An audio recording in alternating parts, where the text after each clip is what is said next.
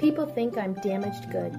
I'm worried about losing my job. Will I ever get a transplant? I want to see my children graduate from college. How can I afford this? I don't want to be a burden. I'm afraid. I'm overwhelmed with information. Sometimes I wonder if I'll ever fall in love and get married. I just want to play with my friends.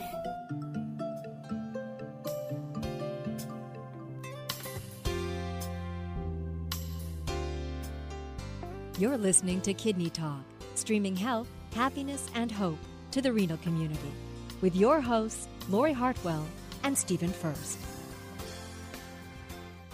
Well, Stephen, today we're going to be talking about caregivers, what they can do to take care of themselves, understand a little bit about what they're going through when they have to deal with us. So isn't that exciting? That's so exciting. I love caregivers. I always wonder, caregivers, caretakers, what is the difference? Because I don't know which one to say. Caregivers, caretakers? Well, I think caretakers get paid. I think caregivers do it for free. I don't know. They take the money. Take the money and run. Caregivers give care, but they don't take anything. Caretakers care for you, but they take something. A lot of issues with this because I know my wife is, I wouldn't say a caregiver. She's a taker. I know that. No, I know she's a caregiver because, I do the home dialysis and she helps stick me. Oh, she does stick me.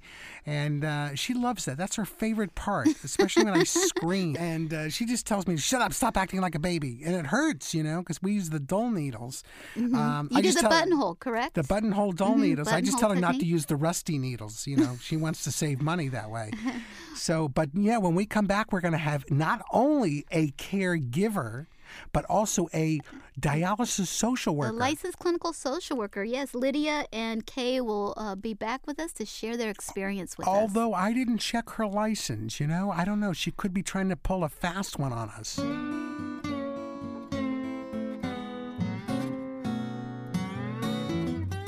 What's the secret ingredient for delicious yet healthier meals? Why, Mrs. Dash seasoning blends, of course. The 12 varieties of Mrs. Dash are all made up with a unique blend of 14 natural herbs and spices to make side dishes snap, potatoes pop, and dinner's taste unbelievable. And since Mrs. Dash has always been salt-free with no MSG, you can create great tasting meals full of only one thing: mouth-watering flavor. Here's an easy-to-make, healthy recipe idea.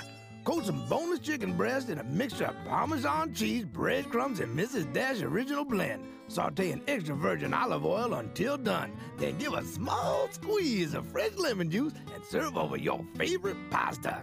Doesn't that sound good? Well, for more information, visit MrsDash.com. Mrs. Dash, salt-free, flavorful.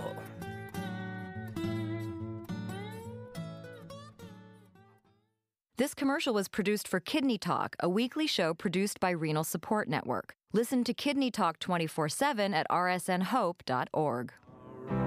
Lean on me when you're not strong, and I'll be your friend. I'll help you carry on, for it won't be long till I'm gonna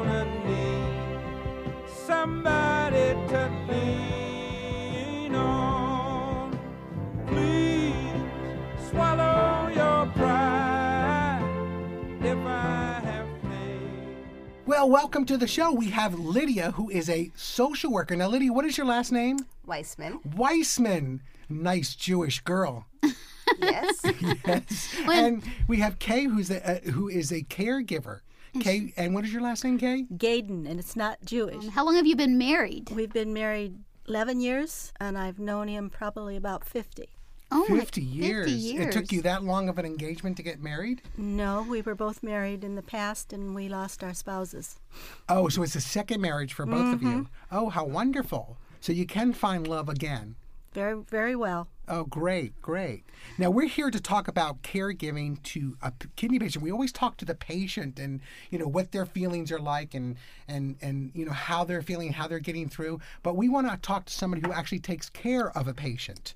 And you're the one. Yeah, so what do? Do you help him with the meals? The renal diet can be complicated. I find it very complicated, and when I started out, it was overwhelming because there were so many things that you couldn't eat. And we were told it was critical that you keep your levels right. And so I read cans and I weighed and I measured, and it was really a very difficult thing. But like everything else, when you start paying attention and start doing it over and over again, it gets a little easier.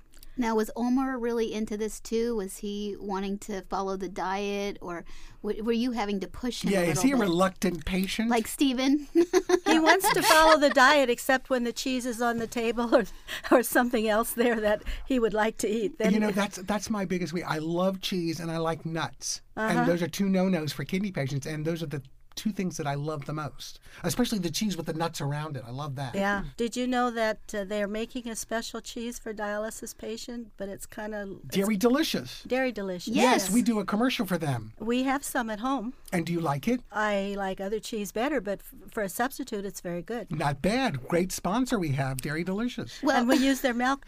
Their milk, yes, yes. Well, Lydia, one of the things I know you've been a social worker for over 8 years working with dialysis patients. What are some of the issues that, come up that you have to deal with? Well, what I tend to tell new patients and their family members is that it's a hard situation for each of them. Nobody asked to be in this role.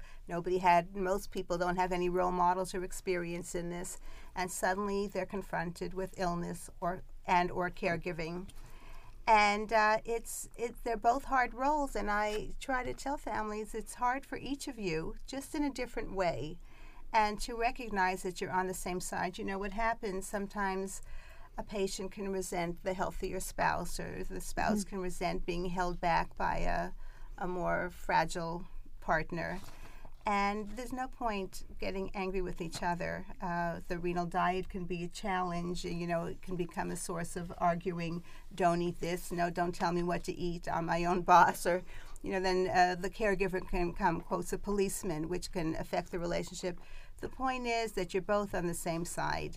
You're a family, a couple, whatever you were, all those years, you continue to be. You just have something new to deal with on the other side of you, the illness, and struggling with that. And that should be kind of your common enemy and shouldn't separate you. What it really comes down to is you have to learn how to communicate well, because I think what happens in a relationship when one person is giving the caregiving and then the patient is like roles change. Right. And I know when I was a patient, I was sick, I needed help, but then at times, I wasn't sick anymore, but people were still trying to help me.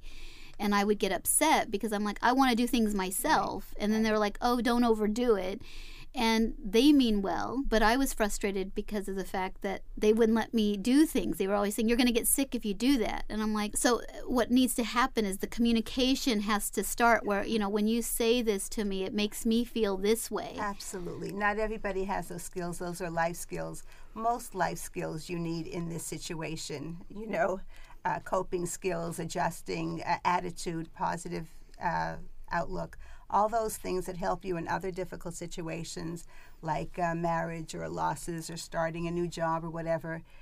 You need all of those skills plus some here, and the communication is basic. And what I often suggest caregivers say to the patients, instead of doing for them all the time and hovering, saying, look, I want to help you in any way I can. You tell me how I can best be of help to you. Mm-hmm. You set the limits. You know yourself better than I or anybody else does. You tell us what you can do, what you want help with. And just because it's that way today, it doesn't mean it'll be that way a week from now or a month from now. It changes, but we have to keep talking. Now, that's what I think, I would love to tell my wife. My wife is my, I would say, caregiver, although I'm pretty active. But I do the home dialysis, and she helps me. She actually sticks me with the needles and stuff. But, I say, let me control the machine as much as I can. And she says, no, I don't want you to touch the buttons. And so you have one mishap, because my blood pressure gets low, and I had a mishap with the blood pressure one time, and then you're never trusted again, So I know she loves me and cares for me, but I would like for her to give me more responsibility. And there's this kind of butting of the heads of who's right. And I say, well, I know my own body. I'll know when my blood pressure is getting low. And she doesn't trust me anymore. But she doesn't trust me to fry an egg either. But, well, right. Whatever's been going on in the relationship all these years that I don't think we're going to get into on the radio show. I tend to think that it's coming out in the it's not easy being the one doing home hemo every night. Not easy for you, not easy for her, and you need a little bit of humor, patience, but basically good communication. And, you may want to suggest to her, what do you suggest that we can do as a kind of a test? How can I show you that I can do this? What safeguards do you want to put in place while you let me do a little more than I have been? So play with it that way. The problem was, I went to Portland, Oregon, and I'm on the list, top of the list actually now for a transplant in Portland. And both my wife and I went up to Portland, Oregon, and the doctor says you're at the top of the list. He says, so, pack a bag and leave it by the door. And my wife says, I've been telling him that for a long time. Right. I think that's another show, Stephen. Oh, that's a different show? Yeah, this is about caregiving and really, nurturing each other. Oh, I see. But this show is talking about caregiver issues. I'm sure that caregivers get angry with us. I'm sure Lorraine gets angry with you. Oh, absolutely. And I have it on tape, actually. You do? Yeah, I have a secret. Can you see it on YouTube? Yeah, that's next. Now, Kay, I have a question. Do you feel sometimes like there's a lack of appreciation from your husband?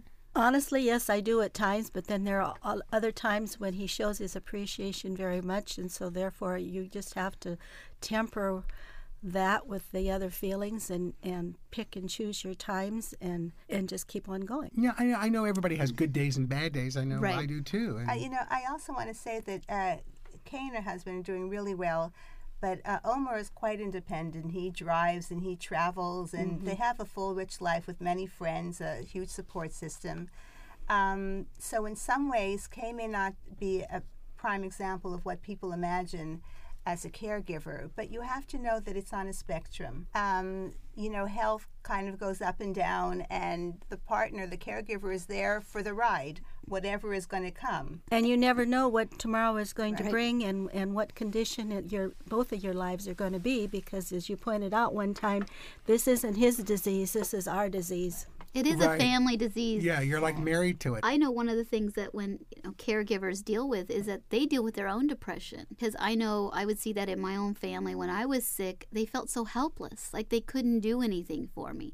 They couldn't do anything for the person they loved. That's true, because I know that when my kids, when they were younger, if one of them had, a little 3-year-old and he has a fever and you're putting him in a cold bath and he's screaming, I remember just thinking, oh my God, I wish there was something I could do to help them. Right. There's expression that, like for parents, you're only as happy as your least happy child.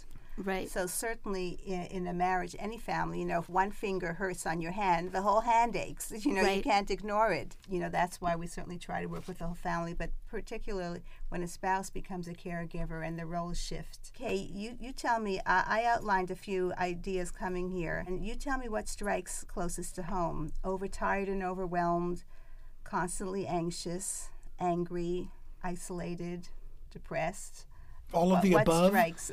I suppose angry at times, because what we were saying, we're helpless, or because you're trying your best to do everything you can do for your partner, and it's not enough, or it's not right, or it's his bad day, and there's nothing you can do to make it right. You can't solve the problem for the one you love. I mean, really. And this is not what you bargained for, too. No. This is not, when you got married 11 years ago, you never thought you would be in this situation. And the thing is you're not angry at him, you're angry at the situation. I think that there's a difference.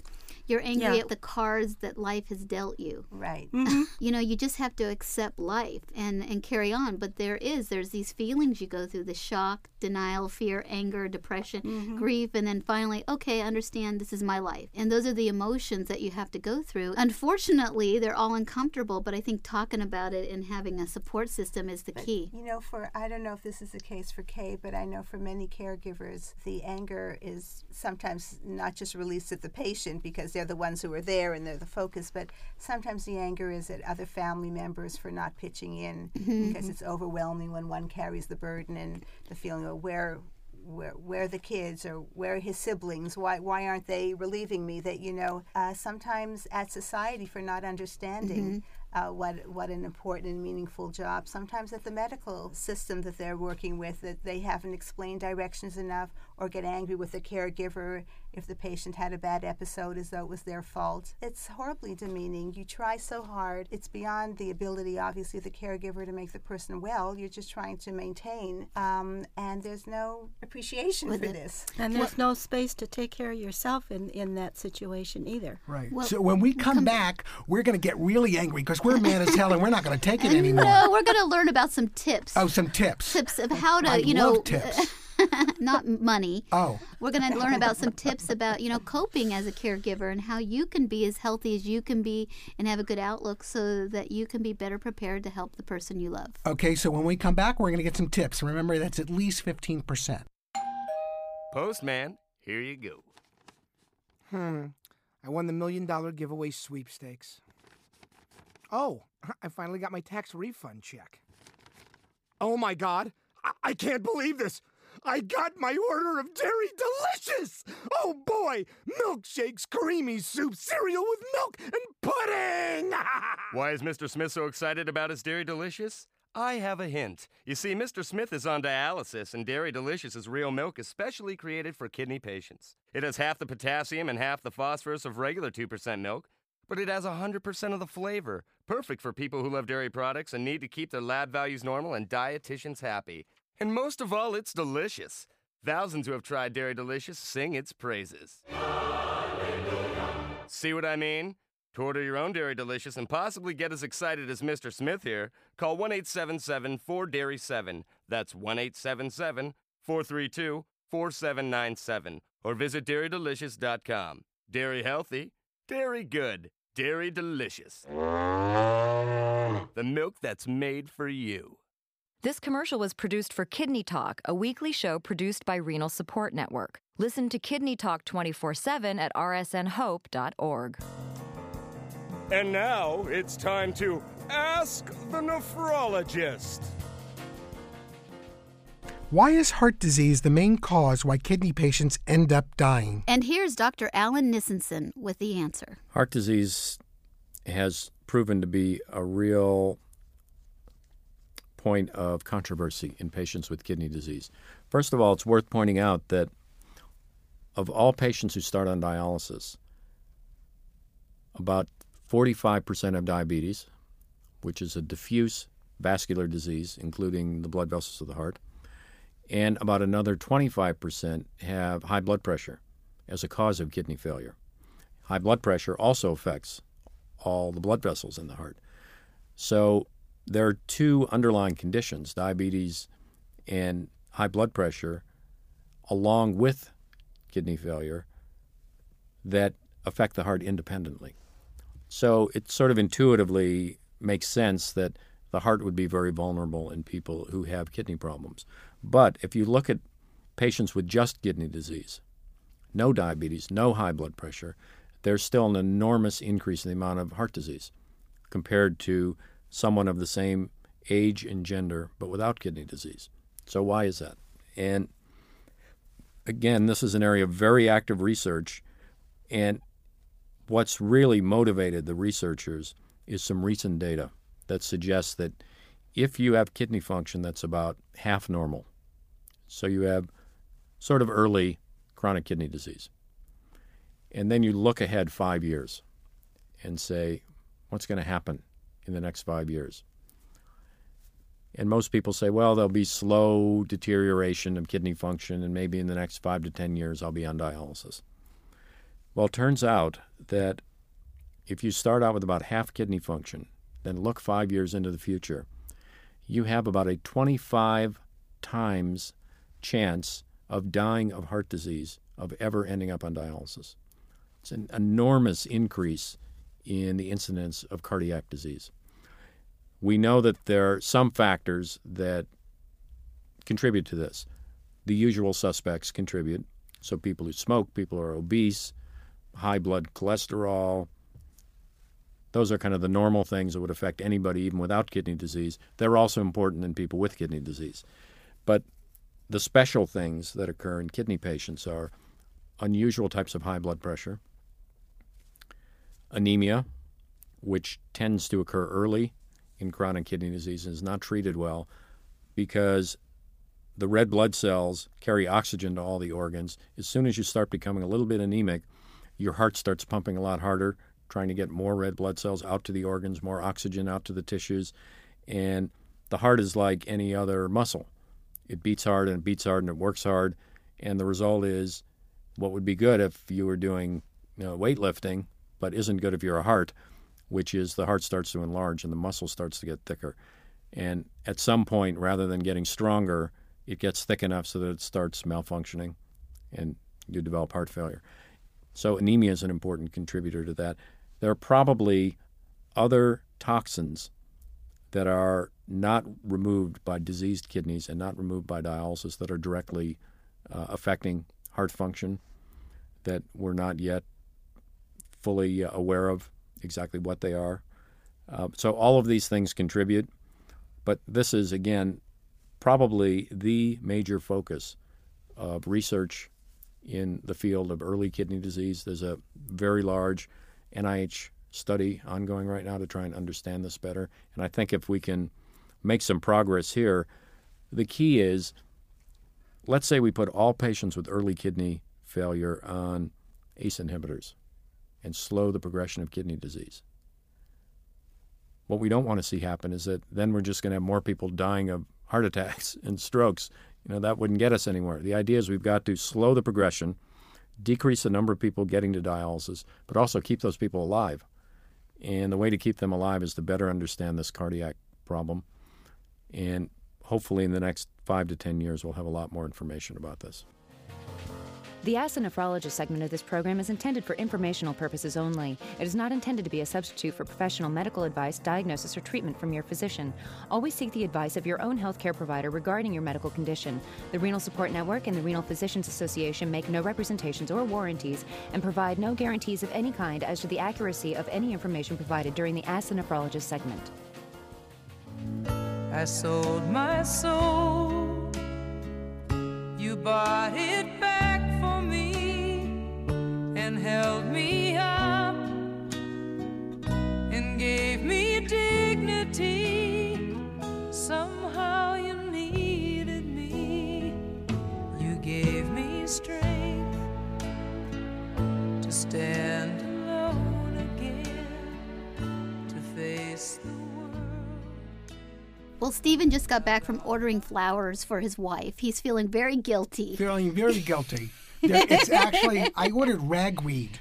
Ragweed? Yeah, because it makes her sneeze and gets her out of the house. But, I want to say, there is a big thing with my wife and I because she, I want to do more, and she won't let me. And it's just the opposite. I feel like she wants to treat me like an invalid, and it gets me angry.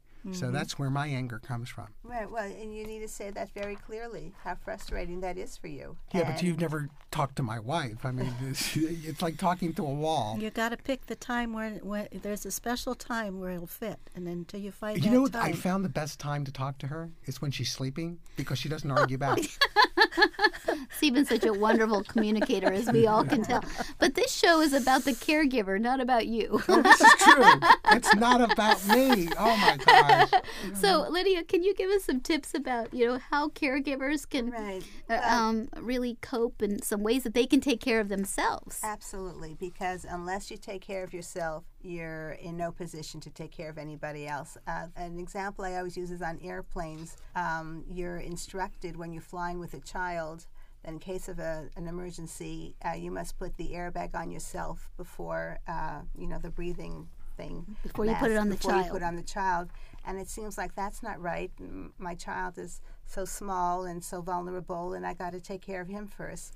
But the fact is, if you're out of control, if you lose it, you're in no position to take care of anybody else. And, keep that image as a caregiver that you're not being selfish by taking care of yourself as a responsibility. So clearly that's number one, is take care of yourself. You deserve it. You're a person. You'll be in better spirits, and everybody will benefit from it. The second important tip is share your feelings. That's hard to do. It really is. Well, it's easy for Stephen. I don't know about his wife. I remember as a caregiver. My heart on my sleeve.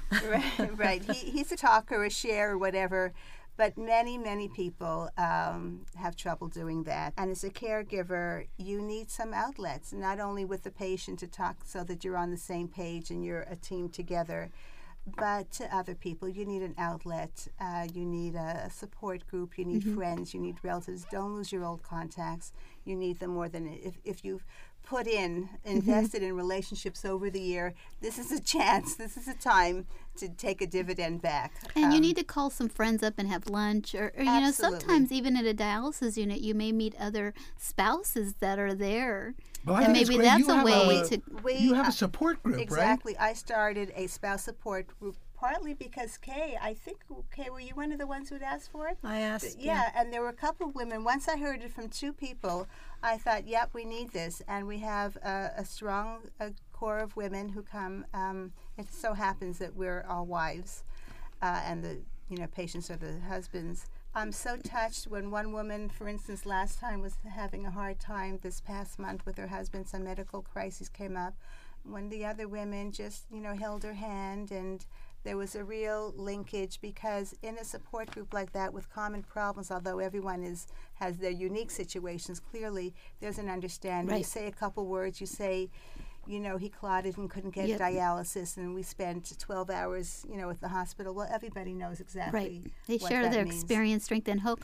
What's really interesting to me is why there's always women that come to the support groups more than men. Do you think that it's because just society as women, just like to get together and communicate, and men... At the support groups, they also sell Tupperware, that too. Well, I've always found with a lot of men, you can pay them by the word. They, and you pay women by the pounds of their words. I confess that it was a choice that I made, because when I looked at our patient list and who the spouses were, you didn't like them. No, there was like one in particular, possibly two spouses that I thought possibly could come, but not enough. Basically, if the husbands are around, they're not going to talk. And there's just no point. I'd rather give a service. That's a whole other issue, to try to re-educate men and reframe their the way they cope. But I want to give something to those who are ready to benefit from it. And it seemed to be a wonderful core of women.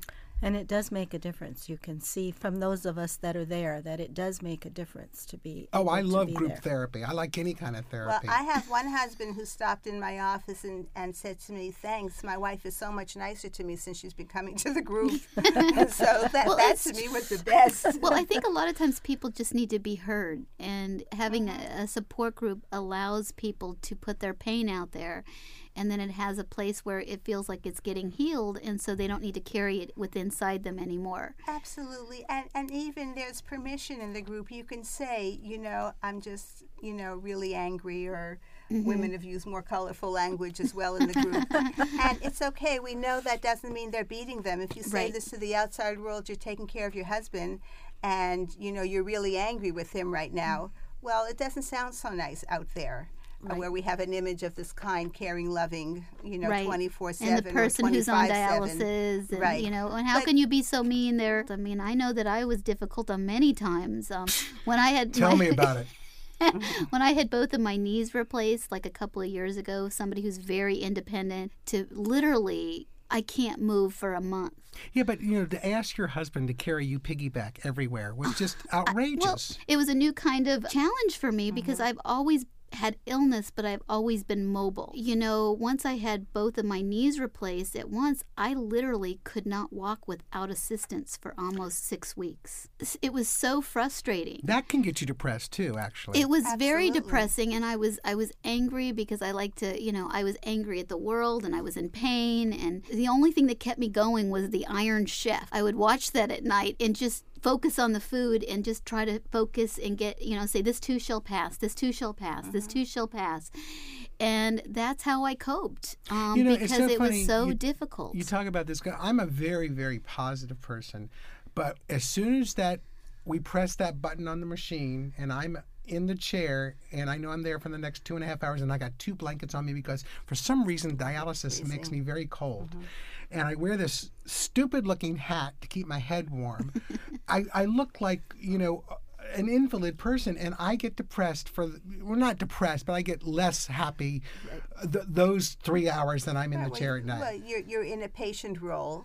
You know, Right. most of the other time I you're can't about move. doing your life. Right. You don't have control. Exactly. And that between you and Lorraine seems to be an issue all by itself. Right. And the other thing that makes me angry, more about me now, is with caretakers at home and also in the unit, caretaker or technician is not tolerant of you as the patient. And so if you're complaining about the pain of being stuck, I say, oh, that one hurts or something like that. And they'd say, oh, stop being a baby. Or my wife, I'll jump when the hair pulls on my arm with the tape. And she says, I don't want you to jump unless it's something to do with the needle. Well, I can't help it. My body has these involuntary reactions.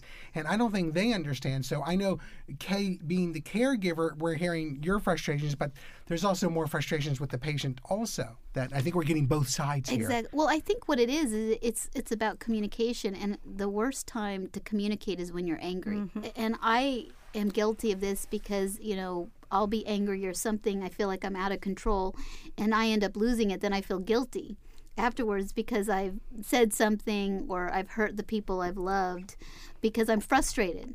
Well, you always hurt the people you love. Right. Those are the people you hurt most. I think what you tend to want to do when you feel you're losing control or you're angry, to say, I can feel that I'm having trouble right now. I'm angry. Maybe we better hold this until...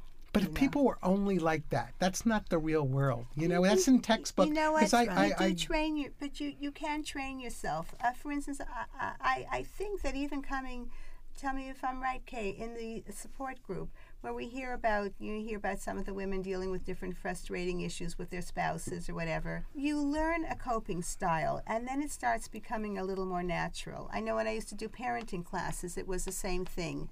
You have to learn new techniques, not just follow the old role models of just getting angry. Well, I think people communicate differently too. I'm very vocal, and I always say exactly what's on my, I wear my heart on my sleeve, but a lot of people aren't. I know when I first was sick, I got a lot of positive feedback because people always told me I was the good patient. Even when somebody would stick me, oh, wow, you don't cry, and I'm like, oh, great, I get positive feedback, but I was dying inside. And so what happened was I just stopped being able to connect my feelings to the moment that things were happening, and I would explode hours later. And what happened was really reconnecting your voice to your feelings. And sometimes people would say things or do things to me, and I wouldn't say anything because it would get caught in my voice. Mm-hmm. And communicating's a skill. I think, Stephen, you're a great communicator because you just say what you feel and you're done with.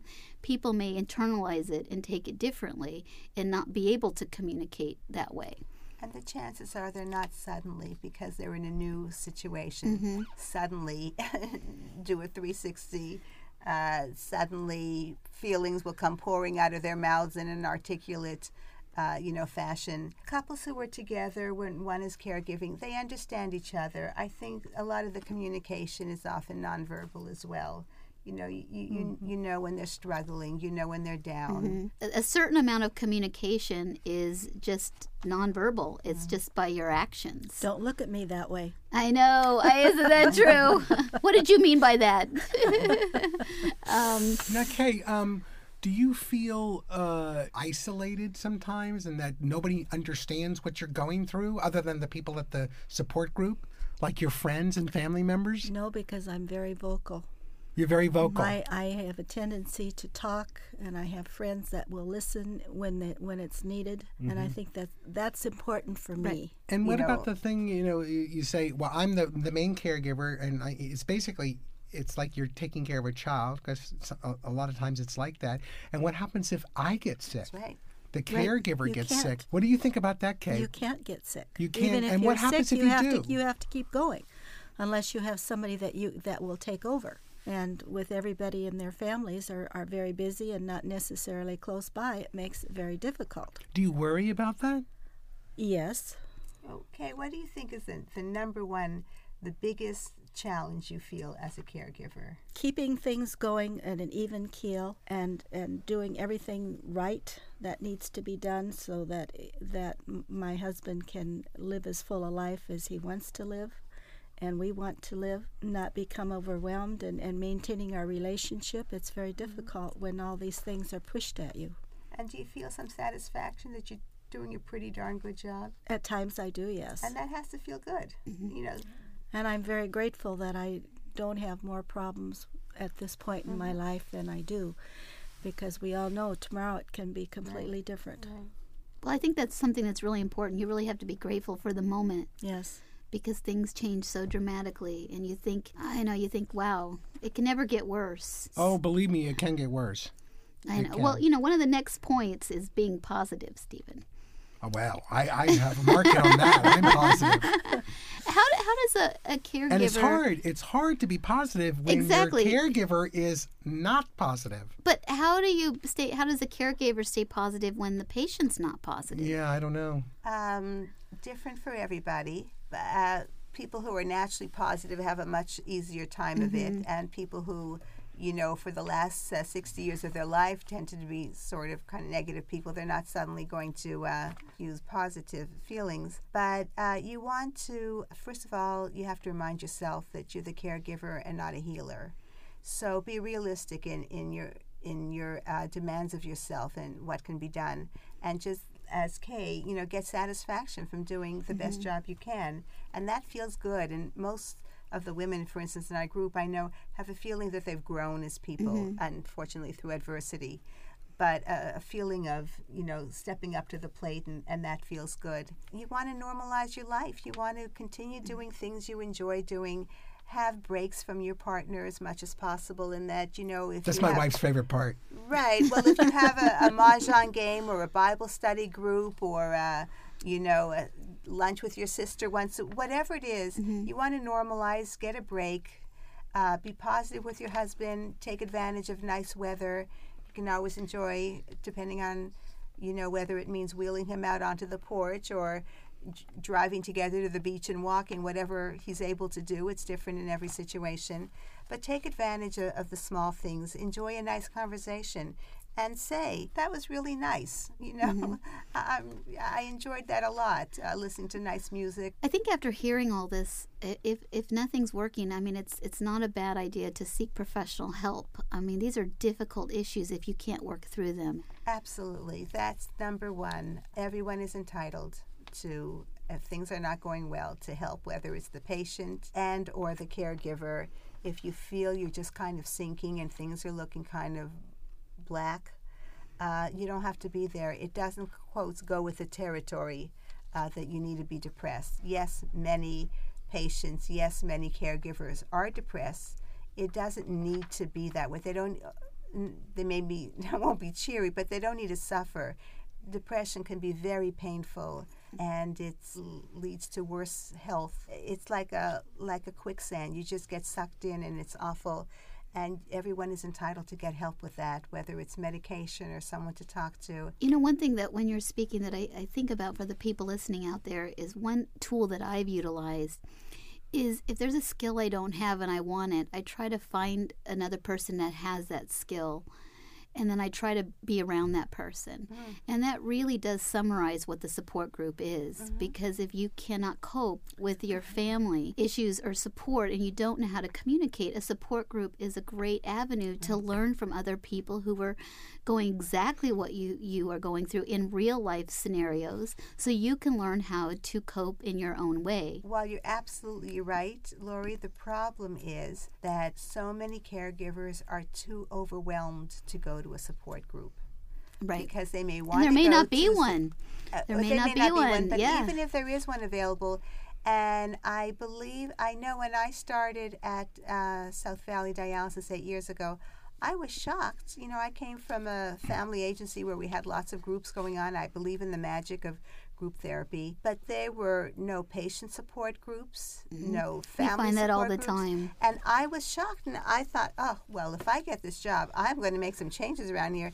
And, you know, I didn't. It was very humbling, because what I came to learn was that patients don't want to be at the center, not 5 minutes more than they need to, because they feel they put in more than enough time there. Caregivers are overwhelmed, and if they have a couple of hours free, they want that time for themselves, and not more with dealing with patients or hearing other people's problems, which is how many people see a support group. So while it's of great value for many people, it's a very, very small It's percentage a time of people. commitment. It's basically like, and I can give my advice to myself on this one, is that, I don't want to go to the gym, but if I go to the gym and I put the time in it, I'll have a good experience. I'll feel better and I'll be more productive. So that extra time that I'm spent at the gym or exercising will increase my ability to have a happier life. But I don't want to put the extra time in. Right. So it's the same analogy. It's like you have to work to have a good life. But imagine for the caregiver who, on top of that, never knows if some crisis is going to happen. Exactly. And throw everything off of the best plans. The Renal Support Network creates this directory, and we try to put family members in it to offer support. And one of the things that is a support group can be picking up the phone and talking to another person. It doesn't have to be a group where you're in a center. It can be just picking up the phone and saying, "Hi, Marge, can I talk to you? I'm not feeling good about this." And just having that person on the other side listening can be the best medication in the entire world. Absolutely. I have one last question for Kay before we have to wind up. And, does your, representing the patient part of this conversation here, does your husband ever say to you that he does feel guilty about what he's putting you through and ever talks about his feelings about having to do this dialysis? Yes, he does. He at times will say, "I feel so bad that I have to put you through." He actually does say that occasionally. He was a very active man. He can't do the things he used to do, and it's very hard on him, and I can see it, and he does express appreciation, which is really wonderful. Well, it makes you feel better, too. It does. It makes it worthwhile. Absolutely. Well, we've learned so much today. Yes. This is quite interesting. Well, thank you guys so much for coming in. Keep listening to Kidney Talk, and you'll get some more tips. Will do. If you'd like to receive information and materials regarding transplantation, join the Transplant Experience Program by calling 1-877-482-7627. When you enroll, you'll receive a free transplant information kit, including a resource journal and your own copy of this video, Sharing the Experience. The Transplant Experience Program provides information, tools, resources, and inspiration to patients at every stage of the transplant process, all free of charge. Call 877-482-7627 today and join Transplant Experience, sponsored by Astellas. Lean on me when you're not strong, and I'll be your friend. I'll help you carry on, for it won't be long till I'm gonna need somebody to lean on. Please swallow your pride if I have faith. Wow, that was interesting. Yes, are you going to go home and get a massage for Lorraine and just tell her how much you appreciate her as a caregiver? I mean, there's so many emotions and feelings that a caregiver goes through. And sometimes as the patient, like myself, you forget about it. You can be kind of a pain. I know. And sometimes the caregiver can forget about the pain and humiliation it is to be sitting in a chair with needles in your arm. And I think Lydia and Kay gave us some great information. And, at the end of the day, we just got to show up, do the best we can, and seek the help that we need to live a long life. Right. And you use those tools like the therapy, and your other favorite tool, in case you get depressed, is the bottle of Jack Daniels, right? We can control our own destiny. We can take charge of our health and ask questions about our medical options. We can form partnerships with our healthcare team. We can take steps toward self-improvement. We can be sensitive to the impact of our disease on our family. We can sing, dance, laugh, and enjoy our lives. We can appreciate today and look forward to tomorrow. We can help and support our fellow patients. We can pursue our hopes and dreams. We can make a difference.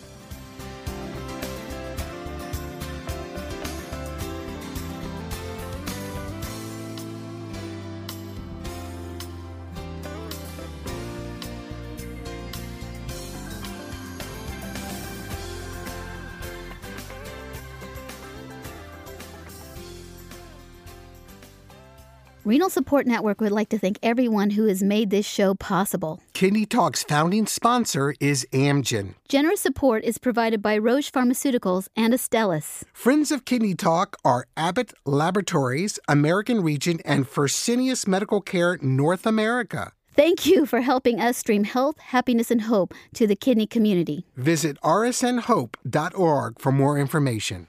The opinions, recommendations, statements, and advice contained on Kidney Talk are for information only. You should not use the information on the show to diagnose or treat a health problem or disease without first consulting with a qualified healthcare provider. Please consult with your healthcare provider about any questions or concerns you may have regarding your condition or dietary regimen.